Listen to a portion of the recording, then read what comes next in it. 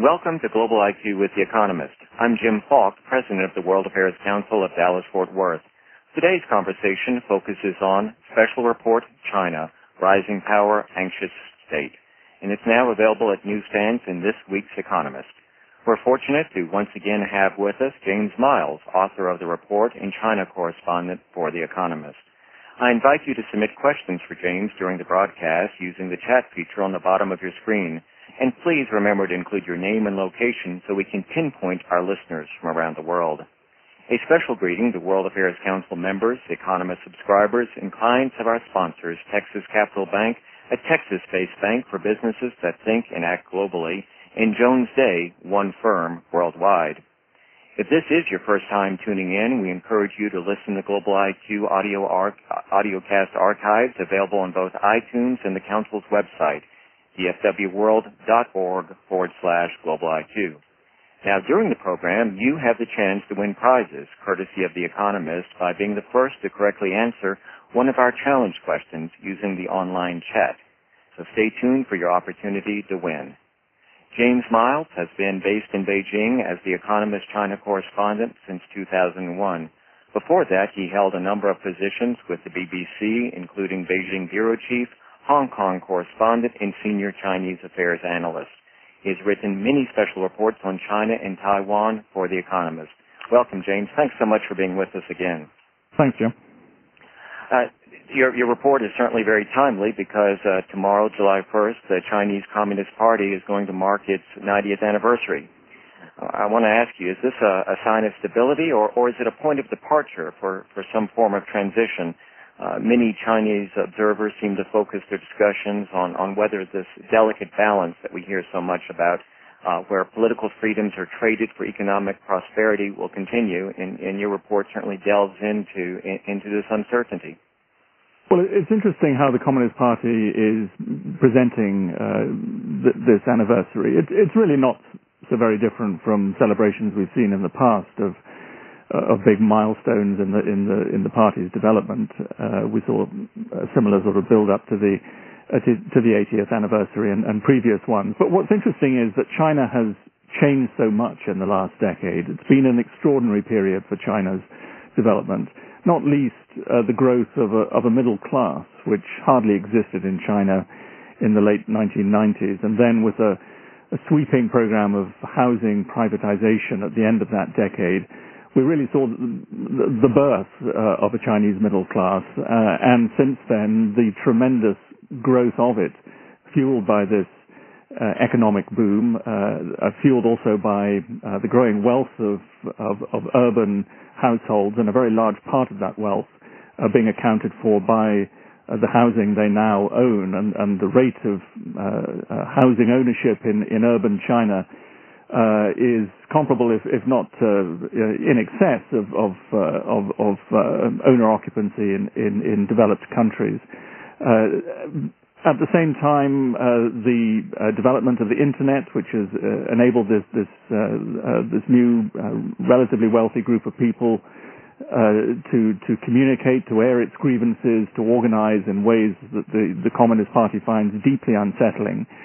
And yet we're now seeing, in the build-up to this anniversary, the party presenting itself really very much in the same old way. We see a nationwide campaign encouraging people to sing what they call red songs. That means, well, in very large part, songs from the era of Mao Zedong. We see model Communist Party members being praised, endless commentaries, editorials praising the great achievements of the Communist Party. Nothing, of course, negative allowed to appear in the Chinese media. And there's a huge gap now appearing between this aspect of the party and the reality on the ground in China, which is far more varied and complex than it was 10, certainly 15 years ago, with a lot of discontent being expressed by various different groups of people, not often surfacing in the pages of the official media, but certainly in private. NGOs, of course, have been developing in this period, which hardly existed in the 1990s. little groups of people. The Communist Party still doesn't allow them to get bigger. What we're now seeing, I think, is the beginning, perhaps, of a new decade in China, and this is something I discuss in some detail in the special report, in which the party is sort of heading in one direction and the rest of Chinese society in another, and the possibility that this will create new instabilities and uncertainties against a background of slowing growth, certainly towards the end of the decade, I think is something that's causing a great deal of concern in the Chinese leadership. One of the things I wanted to, and we'll talk a lot more about the structure of the Communist Party in a few moments, but give me a sense about China's middle class. We hear so often about how so many people have been raised away from poverty, but what's really the purchasing power of this middle class? What numbers are we talking about? Well, you see all sorts of numbers for estimates of the size of China's middle class. One number that is important is that in terms of the numbers of people who are living in urban China for periods longer than 6 months, we're now on the cusp of exceeding 50% urbanization. Now, of course, not all of those urban residents by any means are people we would recognize as being middle class, because a very large or significant proportion of those people are migrants from the countryside who haven't yet bought into to this home-owning wealth of urban Chinese society. So what we're looking at is a still considerable proportion of that half of the Chinese population. So around 600 million or so people, more people living in Chinese cities at the moment, and let's say that 2/3 of those might be recognizable, perhaps as middle class. Although whether that means they can afford to go off on holiday every year, own a car, is another matter. But it's a big number. It could be anything, depending on how you define it, between say 100, 150 million to 300 million, or perhaps even more than that. The spending power of this group is one of the huge questions that China now faces. The rate of household consumption has been actually growing quite strongly in China over the last 10 years, but at the same time, household savings have been growing very strongly too, and that is a source of big concern. Chinese households need to save less and spend more in order to rebalance the economy, to depend less on investment and exports. So although we certainly do see, and if you visit China, any Chinese city, you'll see a huge amount of visible evidence of consumption, whether in the form of luxury brands for sale in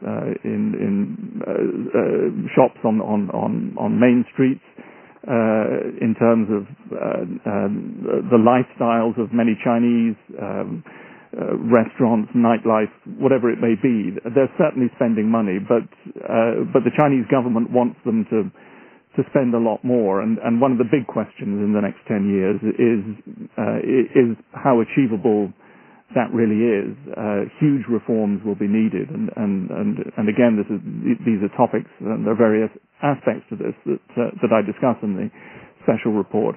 But it's not clear that the Chinese government really has the political will to carry out some of these reforms that are necessary to achieve the kind of rebalancing it hopes for.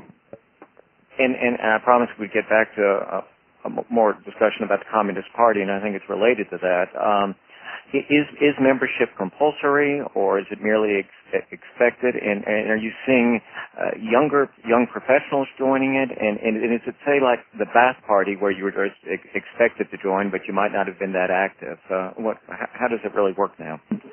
Well, it's certainly not compulsory unless you want to be a government official or work in the higher echelons of a state-owned enterprise. It's in fact an exclusive party. How many members are there now? There are now just over 80 million members, which out of a population of 1.3 billion is a tiny percentage. However, desire to join the party, in spite of all the cynicism about ideology that has been abundantly manifest, certainly since the late 1980s and the time of the Tiananmen Square protests. Nobody really believes in Marxism, Leninism, except a small band of die-hard Maoists who are still out there, who still make their views known through a clutch of websites which they control, and which, in spite of all the censorship we see of other kinds of websites in China, are allowed to sing the praises of the old days in China. But these people are pretty much at the margins still.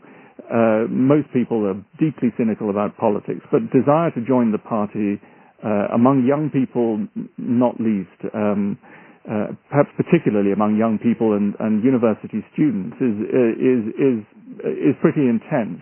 Back in the 1980s, you would have seen only a small proportion of university students getting into the party. Most would have been members of what they call the Communist Youth League, which is a kind of preparatory organization for those who are being groomed for actual party membership. But very few would make it beyond the Communist Youth League stage. Now we've seen over the last 20 years or so the party opening its doors to more and more university students, such that at some elite universities in Beijing, 50% or so students are joining the party. And the party has very good reasons for this. It wants to win over this group. University students, of course, were a major factor for instability in the 1980s. They led the Tiananmen Square protests of 1989. Since then, the party has made huge efforts to ensure stability on university campuses. And once you're in the party, you're effectively a member, really, of a kind of secret organization, one that gives you great access to jobs in the state sector in government, and those jobs are particularly desirable among well-educated young Chinese. Jobs in the state sector, perhaps in the late 1990s, as these state-owned enterprises were being dismantled by the thousands, were far less desirable. But nowadays, many young Chinese want those kind of jobs. They want the stability that goes with them. They want the higher wages that those jobs offer. They want the good benefits that go with them. That means health care. It means, crucially, good pensions at the end of their working lives, things which are not offered for most employees in the private sector. So the Communist Party has succeeded in buying some stability.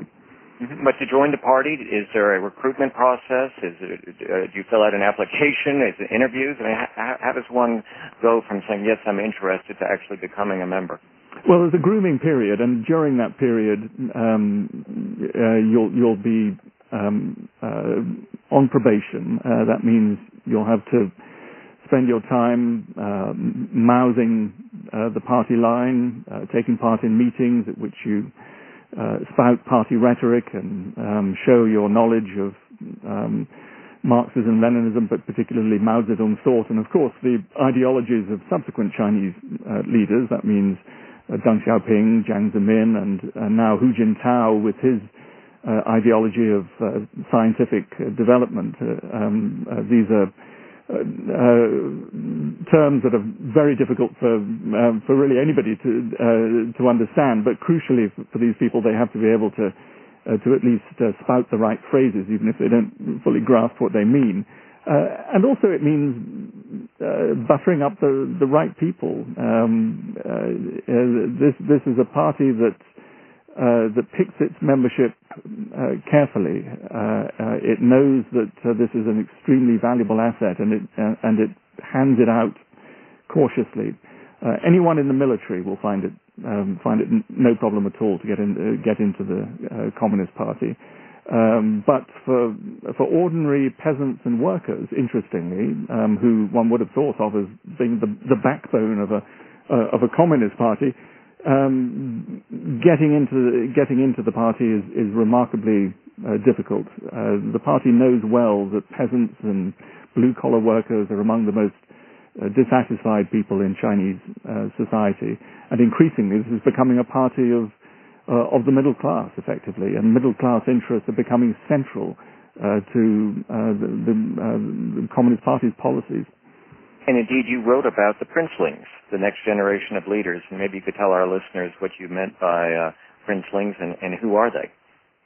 Well, the princelings are an interesting new group on the Chinese political scene. These are the offspring of the old guard who came to power in 1949, the comrades of Mao Zedong, the children thereof, and also the offspring of senior officials who've held power over the last 6 or more decades of Communist Party rule. These people have not automatically won themselves top slots in the party leadership. There was a period in the 1990s when many in the party looked askance at these princelings in internal party elections, and one has to use that word with some caution because within the Communist Party, although elections are supposed to take place to leadership positions, they are of course carefully controlled. But in the 1990s, the party did allow at least a tiny element of competition to creep into elections to central committee posts, and we saw in those that members of this princeling group did very badly indeed. Many were skeptical about the way in which they used their blood ties to worm themselves into top positions in the party. Now we've seen something of a change. We're on the cusp now of a prominent princeling becoming the paramount leader of China, and that's Xi Jinping, who's now the Chinese vice president. It would be extraordinary if he does not next year at the Communist Party's 18th Congress and a Central Committee meeting which will be held just after that, take over as the party's new General Secretary, replacing Hu Jintao. The following March 2013, at a session of the legislature, he would take over as president. There's some question mark over when he might take over as the military chief, which is the third and perhaps in some ways the most crucial post that Hu Jintao now holds. There has been a tradition in the past of leaders giving up their party positions, that of General Secretary, and their state positions, that of President, but keeping the military position for a period of a year or two to provide a degree of continuity when a new leadership takes over. But there's a lot of debate now in China as to whether Hu Jintao might in fact give up all his positions, party, state and military, at the same time, and Hu Jintao will immediately become China's paramount leader pretty well by the end of 2012, early 2013. We could see him controlling all the levers of power in China. And at the same time, other princelings becoming an even more conspicuous presence at the very top of the party hierarchy. That's to say, within the standing committee of the Politburo. One of the most interesting and perhaps colourful politicians we've seen emerge in the last couple of years has been the party chief of Chongqing, a very large region in southwestern China, Bo Xilai, who is the son of one of Mao Zedong's comrades in arms. He is clearly a person who is cut from a different cloth than the traditional Chinese leader. He's a charismatic politician. He's been waging a kind of populist campaign in Chongqing, which has involved singing red songs most conspicuously, encouraging people to revive old party traditions. It's also involved, and no doubt much to the liking of many people in Chongqing, a huge campaign to build subsidized housing for the poor as well as for migrants, and also a considerable emphasis on state-owned enterprises. And I think as we look at the next few years in Chinese politics, the role of state-owned enterprises therein will be a very interesting feature. I think this group of princelings comes from a background which feels most comfortable in its alliance with this section of the Chinese economy, which does believe there is a huge role to be played by these large state enterprises which control strategic sectors of the Chinese economy, and regards them as key underpinnings of the Communist Party's rule. I think they regard that as a stabilizing force, and however, at the same time, I think we should also be concerned that in the years ahead we may see this as something that acts as a bit of a brake on China's economic development and its efforts to redefine the economy towards a more consumer-led one. Come back to that in a second, because I was actually very surprised in reading your report how many of the larger Chinese companies continue to be government and state-owned. We have a question from Andrew. China's wages are rising above the average price. If this proves to be true, how quickly will companies start leaving China? Are you beginning to see a migration of companies that have moved their manufacturing to China now going to other countries? Well, certainly at the lowest end of manufacturing, yes, but not at the kind of pace you would expect given the level of wage increases we're beginning to see in China, and part of that being driven by a demographic trend now that will become increasingly conspicuous in the next decade. In other words, the running out of surplus labor from the countryside, which has helped to keep Chinese wages so low for so long.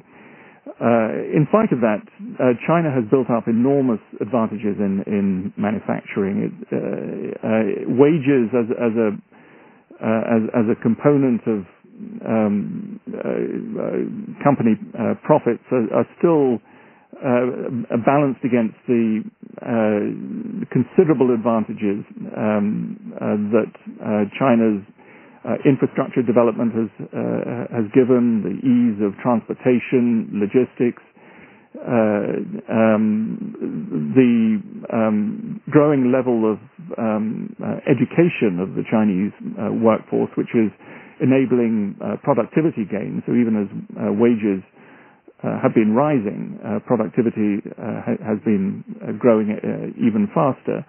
There has been a shake-up in the manufacturing sector in the coastal regions, particularly in the Pearl River Delta, the Yangtze Delta, where some companies are beginning to relocate, perhaps more often further inland in China rather than to neighboring lower wage economies. Chongqing has been a big recipient in the last 2 or 3 years of foreign investment, and indeed is positioning itself, even though it's deep in the interior, as what some economists believe will be Asia's largest manufacturing base for laptop computers. So that suggests that China still has a lot of potential left in its manufacturing sector, and wages, although beginning to rise fast, are not such a huge source of concern, and indeed to the leadership, are perhaps seen more as a good thing. With wage growth comes higher consumption, and as I've suggested, that is now a key objective of the government and critical to its efforts to restructuring the economy. And we have a good question on domestic consumption from Richard that I'm going to get to in just a minute, but first I'd like to give one of our listeners a subscription to The Economist. So here's our first challenge question. In recent weeks, hundreds of Chinese have protested the Chinese Communist Party's dominance of elections by A, refusing to vote, B, running for office on an independent ticket, or C, registering dead relatives to vote, D, using microblogs to expose candidates' personal scandals. Again, the question is, in recent weeks, hundreds of Chinese have protested the Chinese Communist Party's dominance of elections. And just go in our auditorium and send us the correct answer, and you can either renew your subscription or begin it. Richard, James, is one of your admirers. First of all, he writes, thank you. Thank you for your excellent work. A huge thank you for all of your writings in special sections. And then his question is, and it gets back to what we were talking about just a moment ago, Chinese middle-class accessibility to consumer credit is far more important to consumption of goods and services than their absolute incomes. What is the government's policy about the extension of consumer credit, and how are the banks addressing this? Well, that's something that's been developing slowly in China and with great difficulty. Essential to developing consumer credit is developing an ability to assess the creditworthiness of household borrowers. And such systems are still in their infancy in China. It's still rare for people to make purchases of luxury goods or much of anything really using credit. It makes online transactions a rather interesting process in China. It's very common to seal a deal online and for the product you've ordered to be delivered, and then for cash to be handed over on delivery. Whether it's buying books or electronics or whatever it might be, that's a very common practice. Clearly, for China to stimulate consumer spending, this will have to change, and it is beginning to change, not as fast as many would like. I don't think it's necessarily something one has to worry about greatly at the moment. There are several reasons why Chinese consumer spending is being retarded. That is not really a critical one. It's more a question largely of inconvenience rather than something that profoundly affects the overall picture of China's consumer spending trajectory. I'd like to ask a foreign policy question in just a moment, but first let me congratulate Kim, who is the winner of Challenge Question 1. The correct answer was running for office on an independent ticket. And Kim, you will receive an extension or a subscription to The Economist. Congratulations. Just a few days ago, the Washington Post ran an editorial, in fact it was June 26th, and it was addressing the visit of Philippine Foreign Secretary Albert Del Rosario, who was in Washington apparently for a specific purpose, and that was to encourage the United States to take a stronger stand on China's activities in the South China Sea, specifically pertaining, of course, to the Philippines. Bruce, who is from Dallas, mentions that the local Filipino community here is rallying to protest the Chinese actions in the South China Sea. How do you see all this developing over the course of the next several months? Well, it's a very worrying trend, and I think it needs to be understood in the context of China's changing world view over the last 2 or 3 years since the global financial crisis broke out. but which was even evident before then. In 2008, with the hosting in August of that year of the Olympic Games in Beijing, that was a moment of great assertiveness for China, a time when it wanted badly to demonstrate that it had come of age as a rising power, that it was now a power that had truly arrived on the global scene. The global financial crisis, not long afterwards, really accelerated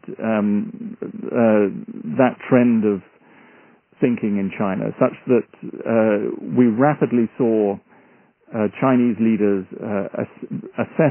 begin to assess the world in different terms. As they saw it, American power was fast declining, China's fast rising. That was a perception shared widely in Chinese society, where the impact of the global financial crisis, at least for the well-established urban middle class, was relatively minimal. Millions of workers were laid off from export-oriented businesses along the coast. These were largely people who had come in from the countryside. They melted away back into the countryside.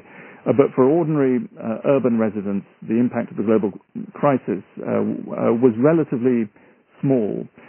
And what we've seen since then, of course, with massive stimulus spending, has been a surge of growth again in China, a great feeling of confidence economically. And this, I think, has somewhat thrown China's generally pragmatic and cautious foreign policy strategy somewhat out of kilter. You've now got more people within the system, within the party, within the security apparatus, various bureaucracies who are saying that, look, the world has changed. It's time we stopped keeping such a low profile on the global scene and started asserting our interests more actively. I think there is still a considerable voice and strong voice within the party that is saying, no, we still need to hold back. The time is not yet right. But the result of this debate has been that China has been behaving a bit oddly and in ways that have been highly unsettling to its neighbors. We saw the spat with Japan last year over the collision of a Chinese fishing boat with a Japanese patrol boat, the arrest of the fishing captain, and all the furor that this aroused in China. Huge calls on the internet from ordinary citizens for China to stand up to Japan, and indeed for quite a while in ways that the Japanese found very, very disconcerting. The Chinese made strident demands for the return of this captain, absolutely fishing captain, and absolutely rejected out of hand Japan's assertion that a legal process had to be gone through before he could be set free. In the end, the Japanese climbed down, but I think the reverberations of that are still felt in Japan. Now we're seeing something developing in the South China Sea, which is having similar repercussions among China's neighbors, particularly Vietnam and the Philippines. We're seeing Chinese boats approaching vessels from Vietnam,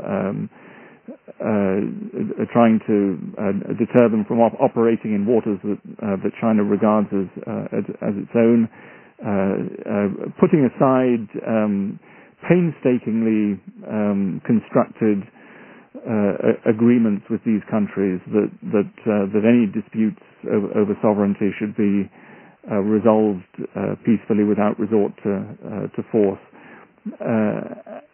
and much more assertively trying to push away Vietnamese and Philippine vessels from carrying out activities that China regards as violations of its sovereignty. And it has to be somewhat worrisome that China is about to launch its first aircraft carrier. Or I remember, I believe it was last January, when U.S. Defense Secretary Gates was in Beijing for discussions, and that's when they decided to do a test flight of the stealth fighter. I mean, I wouldn't quite say that's waving the saber, but it's getting a little close. Yes, I mean, nobody believes that China, just by having an aircraft carrier, is suddenly going to change the game in East Asia. China's been working on this for many years. The hull of the vessel is one that was built in the Ukraine before the collapse of the Soviet Union. This is not a huge technological breakthrough. There are other countries. India has aircraft carriers already. So this is China trying to catch up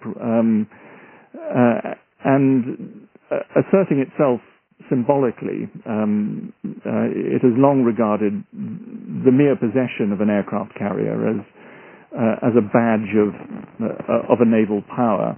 But what's worrying is not so much the military firepower that an aircraft carrier might give China, but what sort of message it's trying to send by acquiring one. And it's not even clear that China itself has really worked out the answer to that one.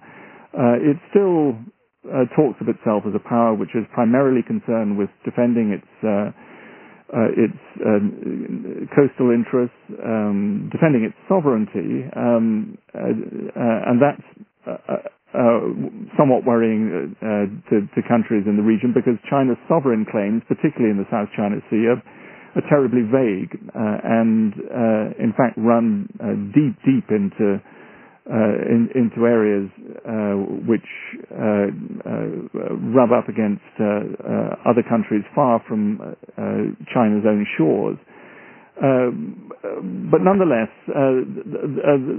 there is an expectation or a worry now that owning an aircraft carrier will encourage the Chinese Navy to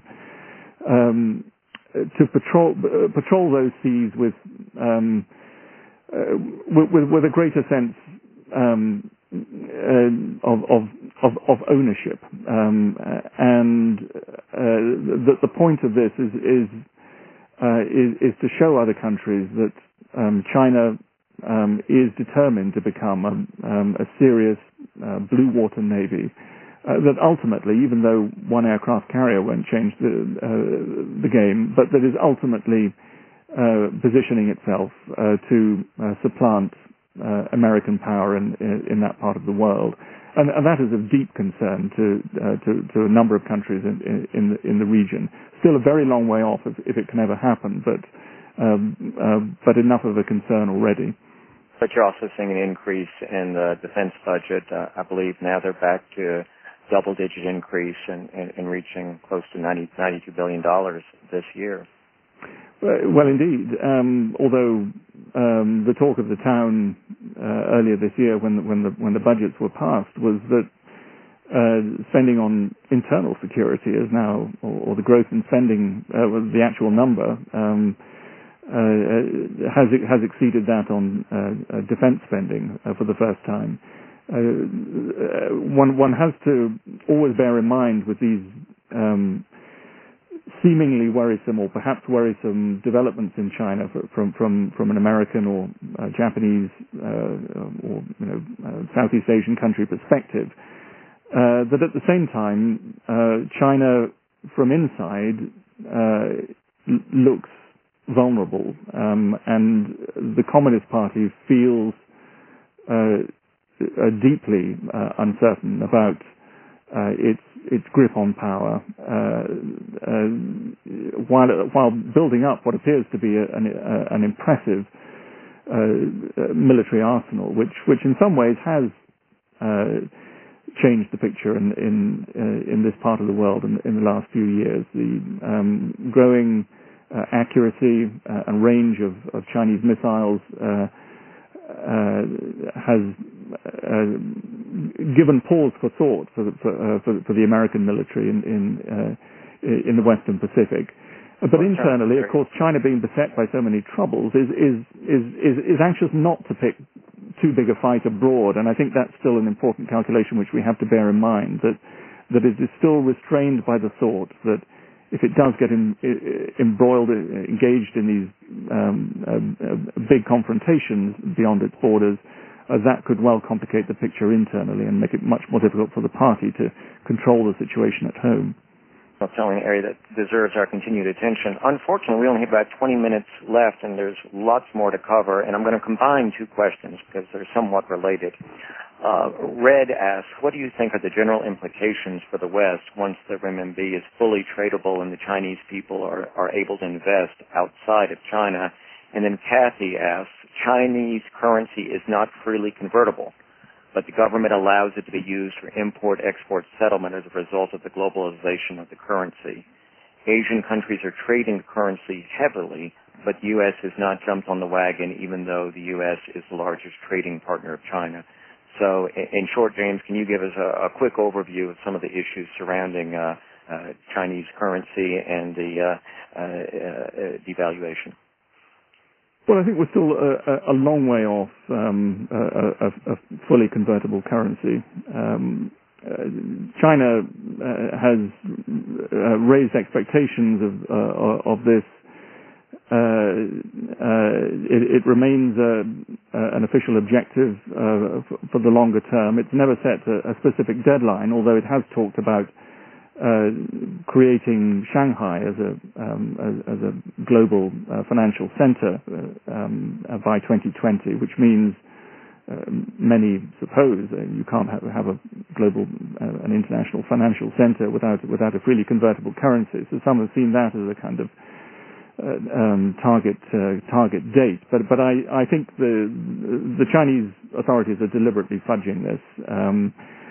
They want to keep capital control, especially fearing that huge movements of capital in or out of the country will be destabilizing for the Chinese economy. They still look back on crises of the past, the Asian financial crisis in the late 1990s, that they see as partly the result of a lack of control over currencies among the countries involved. So I think this is going to be a very slow process, and I really don't think the Chinese government is in any hurry at all to move it along. The other question is how fast it might allow, in spite of that, how fast it might allow the currency to appreciate, which has obviously been something very strongly demanded, particularly in the United States. Some of the pressure for that has been eased by the difference in inflation rates between the two countries, between China and America. Inflation in China, which officially last month was 5.5%, the highest rate in nearly 3 years. According to the Treasury Department, the difference in inflation levels between the two countries means that effectively the Chinese currency, the yen, is appreciating against the dollar at 10% a year, and so to some extent this takes a little bit of the wind out of the political differences the two countries have had over the exchange rate of the Chinese currency. The Chinese leadership does want to keep pushing forward that progress of of appreciation. It sees it as one instrument in helping to restrain inflation at home. But I don't think it sees a convertible currency as an immediate goal at all. It would far rather kick that ball to the next generation of leaders, and I very much suspect they'll handle it in much the same way. That often seems to be the tendency of politicians, isn't it? Kick the ball down the road, down the field. We have several questions about human rights, and you certainly go into considerable detail about that in the special report. For instance, the word Jasmine Revolution, referring to the revolution in Tunisia. You can't even enter that into your Google, I believe, when you're in China. You note that there's been an incredible increase in the number of protests throughout the country. And Ray Smith from Dallas, and I think you can tie his question into your comments on what's been happening as far as censorship and so forth. Ray asked, one of the problems with the Soviet economy in the 70s and early 80s was that information control made it difficult for Soviet science to keep up with world developments. Ray's impression is that that's less the case in China. Do you agree? And if so, how are the Chinese managing to control information without inhibiting scientific development? Yes, well, I think I agree with Ray on that point. Certainly, information controls on the internet in China are a major irritant in almost every active internet user's day-to-day life. I mean, it's remarkable how often browsing the internet one comes across sites which one simply cannot access because of the great Chinese firewall. I don't think that is a problem for scientists, for those who need to exchange information with colleagues in other countries or get access to libraries or databases outside China. There are other reasons to be concerned about China's ability to innovate in the years ahead. One is the nature of spending on research and development, so much of which is directed through state-owned enterprises. The government has been making strenuous efforts, and rightly it realizes that innovation, the knowledge economy, will be a crucial part of the country's overall development in the years ahead. But wrongly, it has been funneling much of its money into R&D by state-owned enterprises, which don't really know how to spend it effectively. There is still very much within the mentality of the leadership a great belief in big, high-profile projects, and large amounts of money are directed at them in order to make what appear to be stunning achievements for the party. But the small incremental breakthroughs that are necessary for China's advancement are perhaps somewhat held back by this strategy. James, I've read this morning that China opened the world's longest sea bridge, surpassing that in Louisiana, a bridge that's 26.4 miles long. It is extraordinary, just off the port of Qingdao, and what's also extraordinary is that I suspect many people in China were simply unaware that this was going on. To wake up suddenly to to this kind of news is a rather regular occurrence in China. But there are also, of course, worries that that these are. I'm not saying specifically this particular bridge, but some of these extraordinary infrastructure projects are as much aimed at boosting the political profiles of Chinese leaders rather than achieving anything worthwhile. economically. So one certainly has to wonder how much money is being wasted on them. Well, this article I'm looking at now says that 10,000 workers toiled in 2 teams around the clock to build a bridge. So I think that's not the type of infrastructure project that we could do very easily in the United States or in the UK. But back to the protest and some of the human rights issues that have been in the news so much recently. Why do you think that this is happening, and why has the party or the government cracked down so hard? I mean, we've read about a number of journalists being arrested, again, increased censorship, artists being removed. So there does seem to be a significant change in the last year. Well, I think what's interesting about this is not the number of protests, or indeed the fact that the government is cracking down on them. I mean, that's been the pattern of China's progress really for much of the last 30-odd years, or certainly since the late 1980s, as unrest began to grow in the build-up to the Tiananmen Square protests of 1989. There's always been a sense of people pushing the envelope, the party pushing back, those caught on the wrong side of the line very often being detained, sent away to prisons for several years. That's happening again in China. But what's interesting, I think, is the persistence of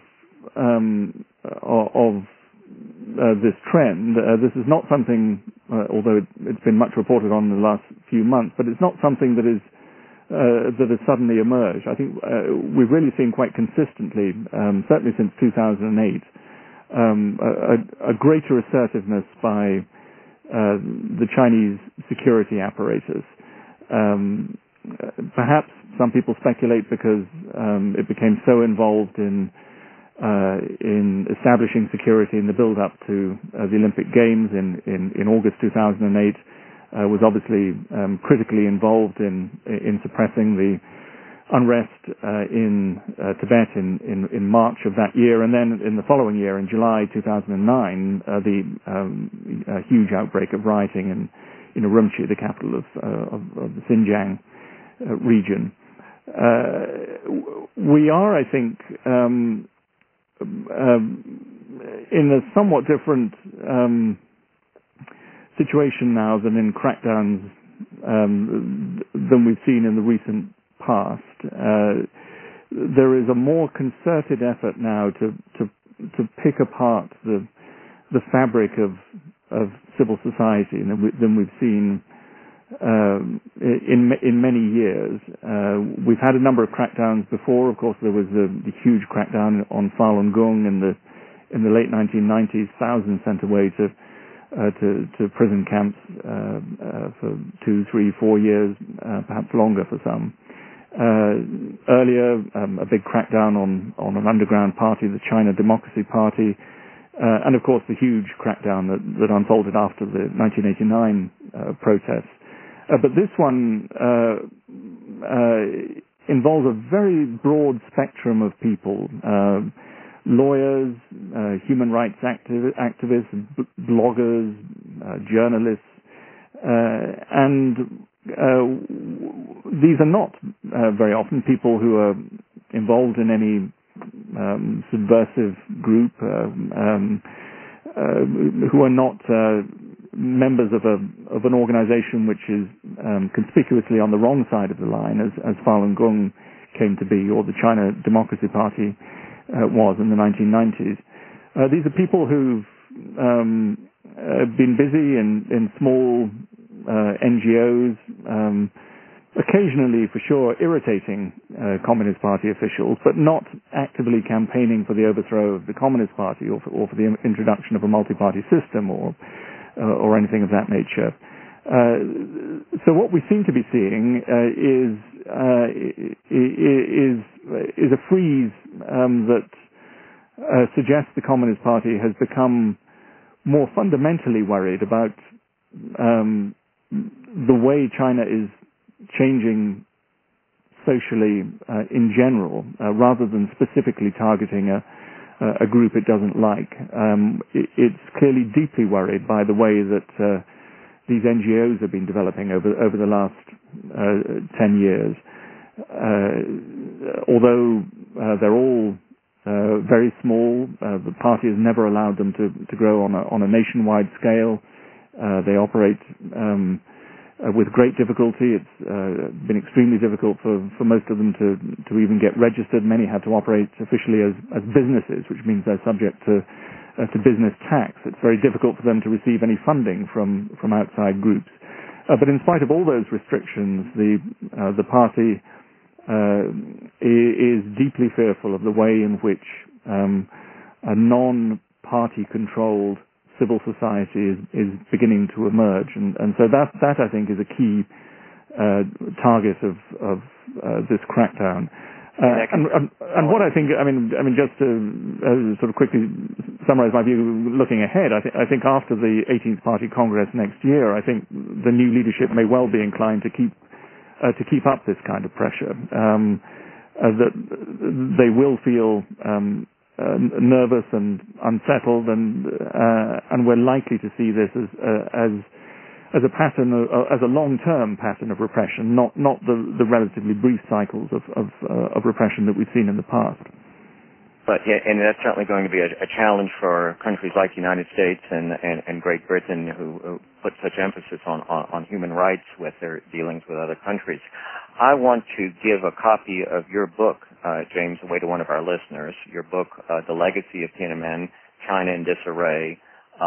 It was published a few years ago, but I think given the change in government leadership that we'll expect in the next year, and some of the issues that we've just talked about on human rights, our listeners would find your book very, very interesting. It is available on Amazon, and whoever answers this question correctly, the first person, will receive a copy of James's book, The Legacy of Tiananmen, China in Disarray. The question is, of the estimated 585,000 Chinese with more than 1.5 million in investable assets, more than half are considering immigration for all of the following reasons, except A, China's strict family planning policy, B, education, C, civil human rights abuse, D, preparation for retirement.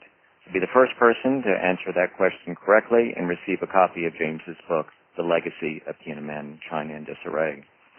One of another question that we have is from Matt, who just recently returned from China, he notes.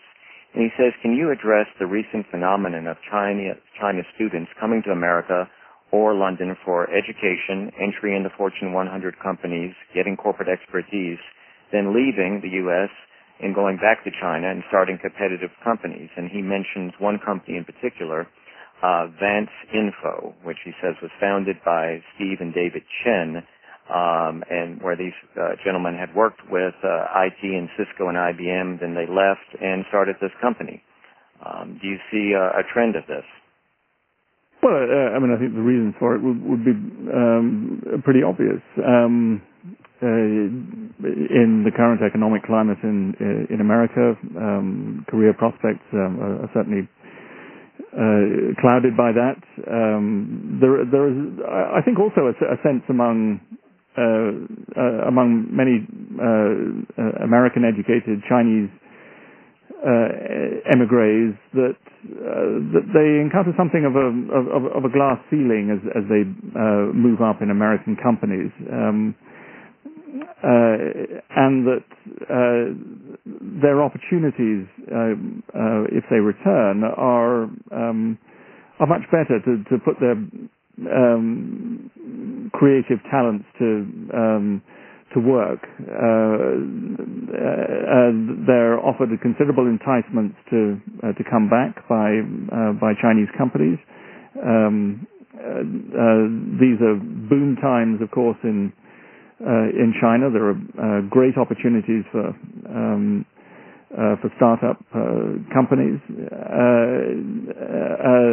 The whole .com scene, of course, has been booming in China in recent years, notwithstanding some recent problems in that sector. So it's entirely understandable. Many Chinese are coming back and are highly desirable to Chinese firms in China because of their Western educations. The difficult thing to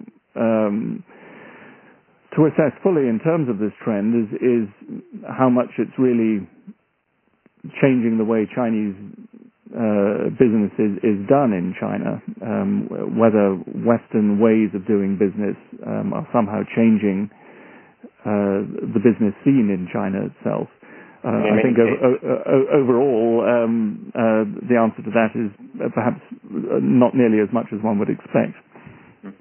And in many cases, the companies continue to build close relationships and develop their businesses. The correct answer came from Armano. Let me read the question again. Of the estimated 585,000 Chinese with more than 1.5 million investable assets, more than half are considering immigration for all of the following reasons, except, and the answer was, civil rights abuse.